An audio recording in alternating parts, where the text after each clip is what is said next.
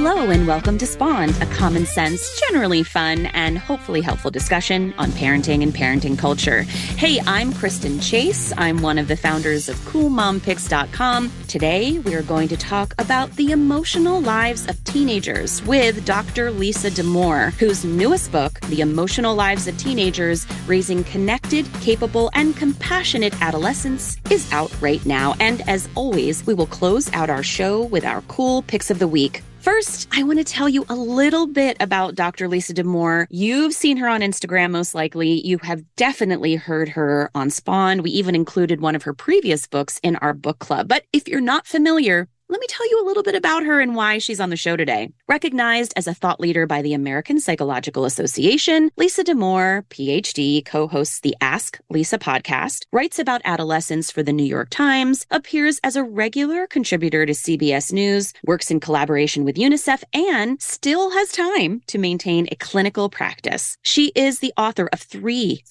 New York Times bestsellers: The Emotional Lives of Teenagers, Raising Connected, Capable, and Compassionate Adolescents, which we'll be talking about today, Untangled, Guiding Teenage Girls Through the 7 Transitions into Adulthood, and Under Pressure, Confronting the Epidemic of Stress and Anxiety in Girls. She and her husband have 2 daughters, and they live in Shaker Heights, Ohio. So, Dr. Lisa Damour, welcome to Spawned. Thank you so much for having me. Oh my gosh, I'm so glad to have you back. I had to add that because we have spoken before. And I have to say, a few weeks ago, my boyfriend sent me an interview that you did, and he was like, you have to watch this. This psychologist is amazing. And I'm like, gonna be talking to her in a couple weeks.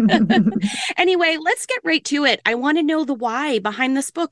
Why now? Why this book? Tell us a little bit more about that. There were 2 big things. One, of course, was the pandemic. I've cared for teenagers for nearly 30 years, and we've never seen anything like it in terms of its impact on teenagers. The other was that the cultural conversation about mental health has gone to a place that does not line up with how we think about it as psychologists. What I mean by that is that so often when people talk about mental health or when the discourse occurs in the public spaces, being mentally healthy is equated with feeling good or calm or relaxed. And we know that that's not what it is. Those are lovely things. But as psychologists, what we know is that being mentally healthy is about having feelings that fit the moment and then managing those feelings well. And the book really aims to bring across that more accurate understanding. And it was certainly inspired by the pandemic. I touch on the pandemic, but really it's a book that's much broader and just about how we think about what emotional health is and how we support it in our kids and teenagers. Well, you bring up one misconception, right, about what it means to be mentally healthy. And I want to talk a little bit more about specifically some of the more common misconceptions when it comes to teens and their emotions. Is there one in particular that has been perpetuated or that really stands out to you or stood out to you as you were researching and writing this book? There's one that I think has been operating under the surface, and it's important to name. And I talked about it in the opening chapter, which is about myths about emotion. I think parents worry that painful emotions, especially very, very painful emotions, might actually harm their kids. We never quite say it that way, but I think, when your kid's in a lot of pain, and teenagers, of course, experience very intense emotions, we have such a strong reaction as parents, and I do myself, I have 2 teenagers,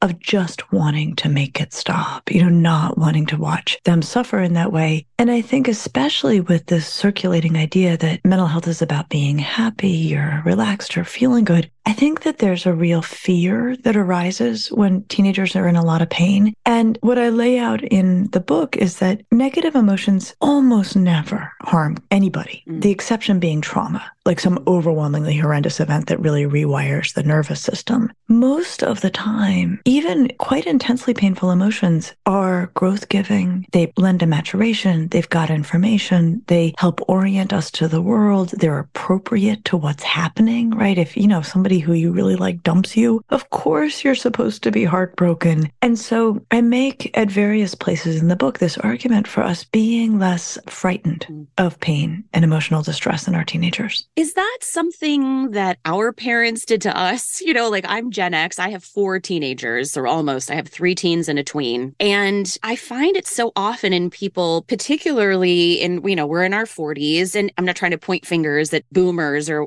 actual boomers, not the slang boomers, to be clear. But this is so pervasive. I look at myself and know, particularly with my oldest, right? I think it got easier for me as I went along, but not everyone has 4 kids. Some people have no kids, but some people have just one. And this idea of watching the pain, right? And when they're little, we want to hold them and support them and do what we can. But that doesn't translate very well as our teens get older and sort of are forging their own path. So how do we as parents understand what you just said, that rarely will it be bad for them? Will there be major issues? Because so much of what I've learned about parenting teens is it's about us, right? It's about how we react or don't react. So what do you tell parents in those situations when their first instinct, which isn't a bad one, is to like dive in and help them? Yeah, no, absolutely. So what I would say is first to offer reassurance, that your kid in all likelihood is just really upset, and that's just part of being human. And then I would say to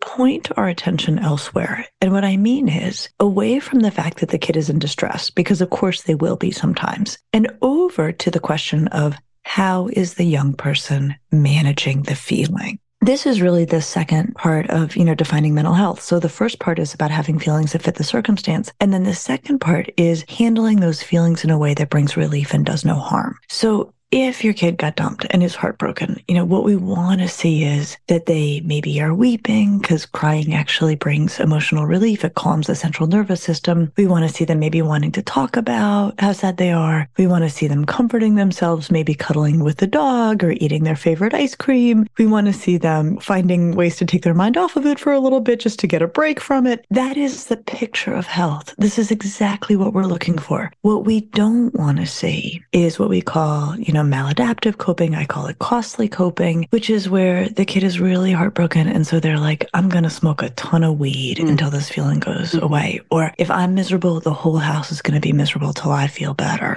or I'm going to take this out on myself. So what I would say to the parent who is doing the excruciating thing of watching their kid feel something painful is that pain, the distress is part of life. How are they managing it, and how can you support them in managing it adaptively? Oh, that's so helpful. And that really leads to my next question, which is that for people with multiple kids in a household, I know you have 2, I have 4, parenting one child, and especially one teenager, is so different from one to another. My son, who is really more willing to work through issues, but it's really best done via text message, actually, as opposed to in person. And I have another child who wants to hash it out in person. I would never even think about texting her. And so I'm wondering, how do parents navigate these recommendations and these findings that you're offering in the book, and then allow for the different ways that kids are? Because I'm sure you can relate, right? In parenting, it's like you feel like you've got it. You're like, I figured it out. And then you go to your next child and you're like, I am starting from scratch. How did this happen? I felt like for one second, I felt like I was the expert, and now I feel like I'm a beginner. How do you talk to parents in navigating what we know about teens, but then adapting it to each of their children who are vastly different? No, it's so true. I love the way you describe it. Well, what I'll say is in my book, chapters 4 and 5, I call them each a playbook. 4 is a playbook for helping kids express emotion. 5 is a playbook for helping kids tame or quiet their emotions. And those 2 together are the strategies or the broad categories of emotion regulation. And in each chapter, I offer a whole bunch of options, because different kids are going to use different strategies for expression and different strategies for taming. But you got at something so critical around the kid who will text and the kid who will want to talk and not text. And I think this is sort of a universal, which is that teenagers, to the degree they want to engage us around their feelings, often want to do so on their terms. And it's because they are driven towards autonomy. That is the nature of being an adolescent. And so it's really common, and I talk about this in the book, where, at dinner, we're like, how was school? And they're like, fine. And we're like, what happened? And they're like, nothing. Right? And you're like, okay, I tried. And then later at night, they're suddenly super chatty, right? We're trying to go to bed or something. And it's really made me appreciate that when we're the ones who are starting the conversation and asking questions, it's like we're calling the meeting and we're setting the agenda. But if they can weigh wait, as they do, if they will, till we're getting in bed, or they want to do it by text, and they initiate the conversation on their terms, on their timing, that's when they're most likely to open up. And I think we need to be aware of that and appreciate that it's really a solution to the wish to both be autonomous and to connect with us simultaneously. I love that. I mean, I do feel as though our teens are giving us their own playbook, right? They do, if we're willing to listen and observe. Mm-hmm. I think about my 14-year-old who will oftentimes text me from school, and I say crisis, but it's more of like, Mom, and I hate those texts, by the way, Mom, and then there's nothing else. And that could be like, I lost my water bottle, or, Yep. I'm having an issue with a teacher. So we've talked about, can we not just do the mom text? But the other thing is, she'll often say, I'm just having a really hard time, et cetera, et cetera. And at the beginning, I was like, oh no, what's happening? I need to call the school. I need to pick you up. Even sometimes she'll say, you need to come get me. And I've found that when I just take a beat, hear what she has to say, wait and see if she's handled the situation, 9 times out of 10, she has. She's gone to the guidance counselor. She's talked to her teacher. And so in a way, she's giving me her own playbook. But if I wasn't willing to sit and listen and watch how these situations play out and know that this is how she is, this is how she communicates, I would be on my toes driving to the school half the time. So I think to your point, we need to see how our kids are, meet them where they are, and when we have those opportunities, capitalize on them. In that vein, how can parents become more involved in the emotional lives of their teenagers? And of course, I speak specifically toward a more supportive and positive way, because so many times kids don't want to talk to us. They don't want to share those things with us. They'd rather go to their friends or maybe even online or wherever they go. They don't want to engage with us. So how can we as parents tell them and show them that we're here, that we're supportive? We want to talk about those things. Well, part of it is just by being around. I think a lot of times kids will want to talk when they're in the mood, right? And if we're available, we can get lucky. I also think we need to not always assume that supporting our kids around their emotions involves getting them to tell us how they're feeling. We have this entire other category, which is just helping them to tame their emotions, helping them bring emotions down to size. And teenagers do a lot of things on their own to do this. They comfort themselves. They find, happy distractions. They gain perspective. They solve problems. And we can help with that too. I think that what's so hard as a parent is sometimes your kid comes home and they're upset and they're not in the mood to talk, and we can feel like there's nothing for us to do. And what I would say is, actually, there's an entire universe of things to do about just helping them feel better without even knowing what the issue is, that we actually don't need them to tell us all the time. And there may be reasons why they don't feel like telling us, but that doesn't mean that we can't say, like, you want to go for a walk outside, or do you want me to come watch, Grey's Anatomy with you, or, whatever they're watching in the moment. That's helping our kids with their emotions too, and supporting adaptive emotion regulation. It's just not the talking stuff. That's so fascinating, because I think so many parents, including myself at times, there's something wrong. We need to talk about it. We need to solve it. We need to figure this out. And what I'm hearing is that the figuring out is often just our presence, right? Giving them the space, showing them that we're here if they need them. I often talk about how I will just say to my kids, do you want my help, or do you just need to vent, or you just need me to sit in your room and fold your clothes? That's my Exactly. No, that's huge. And, talking's great if the kid wants to do it and if it's helping them feel better. But it also can be that a kid is talking to a parent or caregiver, and the more they talk, the worse they feel, because that happens too. And we call that rumination in psychology. And when rumination sets in, when kids are spinning their emotional wheels, it's actually important to not keep talking. To say, all right, you're thinking and thinking about this. The more you talk about it, the worse you feel. Let's take a break. Let's come back to this tomorrow. In the meantime, should we go make your favorite dinner? We really want to see helping kids express emotions and helping kids tame emotions as 2 different strategies of equal value when it comes to emotion regulation. Are there things that I don't want to say catchphrases, because that sort of diminishes the power of what they are, right? Maybe they're mantras. I don't know how you would describe them. But for example, I have a lot of people in my own personal therapy work, I've heard feelings will pass, right? Let the feelings move through you, or you think of them as a balloon and letting go of the balloon. I've also heard feelings are real. but they're not necessarily reality. Like some of those, whatever we want to call them, are there phrases or mantras like that when it comes to emotions that parents might utilize with their teens? Yeah, I think a lot of times what teens value more than anything else when they tell us how upset they are is actually just straight up empathy. So I will say, as a parent myself, and also in my clinical practice, I say, oh man, that stinks. Like I say that a lot. And that is often as much as kids are looking for. They're often glad to hear it. Or I'll say, oh, I'm so sorry that happened. I also think, especially with teenagers whose emotions can be so potent that they can worry there's something wrong with them, validating the feeling and also reassuring them that the feeling is appropriate and logical and makes sense can be quite reassuring to them. So I'll say like, oh my gosh, anyone in your shoes would be upset. Or of course you're having this reaction. It would be really strange if you weren't. So things like that, which seem kind of like throwaways or nothings, often are everything that a teenager is looking for. I agree wholeheartedly, because I think even just personally, where I had a situation where I was feeling fraught, I wasn't sure if I was making the right decision. And a friend of mine, who also happens to be a therapist, so it helps,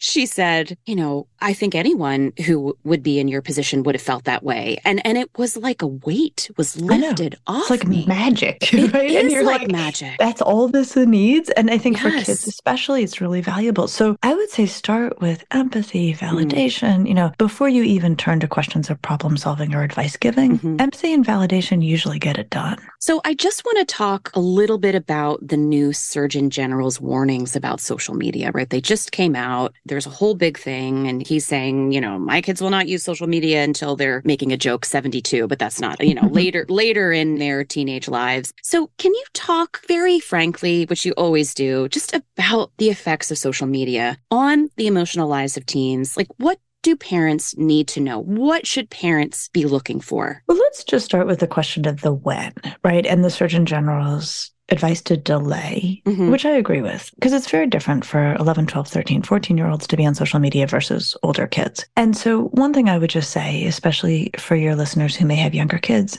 is put it off. And then when the time comes where your kid is saying, I cannot be connected to my peers without a phone, which that can happen. That does happen eventually. See if texting alone will get them pretty far. I have a 12-year-old who has an iPhone that has no browser, no social media apps. It is a texting, calling, picture taking, music playing, video making machine. That is all it does. And I have said to her, you're going to have texting alone until you need something else to stay meaningfully connected to your peer group. And you'll tell me when that time comes and then we'll consider it. But I think that so often we hand over a phone fully loaded and don't take it as a very, very gradual process, because the point here is social media can be hard on kids, but social isolation is too. So we really want to find that inflection point where they have the minimal technology they need and are really ready to use it to stay meaningfully connected to their peers. We want to think in that way. Then what the report does that I think is so critical is that it focuses our attention on the two things that I do want parents to worry about. And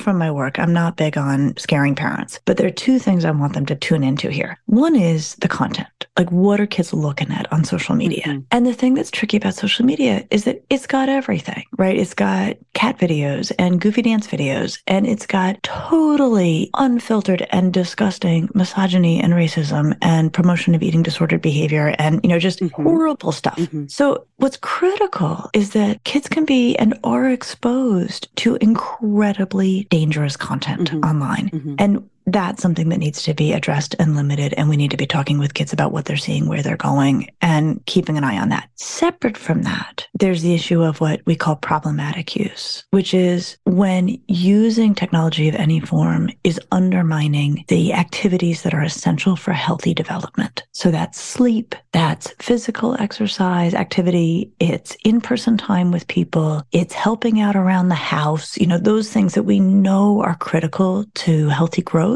No technology should get in the way of that. And I will tell you one rule. I have said this for years and years and years, and I feel like people looked at me like I had three heads, and I feel like I'm finally having my moment. Nobody should have technology in their bedrooms. And ideally ever, but certainly not at night. And if parents are trying to figure out where to even start or where to try to walk this back with an older teenager, I would say start there. get it out of the bedroom, explain to them that it undermines their sleep. Even while they are sleeping, we do not sleep as well when there's technology in our bedrooms. And take it out of your room too. And when your teenager bristles, say, look, if I take it out of our room and don't take it out of your room, it's like we've gotten in the car, we've put on our seatbelt, but we haven't put on yours. Like, we're not doing that. And if they say, it's my alarm, it's my music player, and you feel like you've got the resources and interest, you can say, here's an Alexa. Exactly. Happy birthday, right? Yes, yes. And yes. that's fine with me, but that's an incredible place to start if parents are feeling overwhelmed. That's remarkably helpful. And I'm thinking right now about my own phone habits, and I'm definitely going to make some changes after listening to you speak. So last question, you've been working with teens for a very long time. You've been writing books about them. What was the most surprising thing maybe you learned or discovered or shared, right, in the book that would help inform parents or help them to make better choices with their families? I think for me, the great revelation in writing this book was to have so much more appreciation for all of the really, really healthy nonverbal ways that kids express emotion. Our attention is so tracked on their talking to us that I think we miss a lot of other things. And writing this book really helped me to appreciate that teenagers do a lot of things that are really good for them, that give them emotional relief. Like, most of them have playlists. They have a sad playlist, an angry playlist, a happy playlist.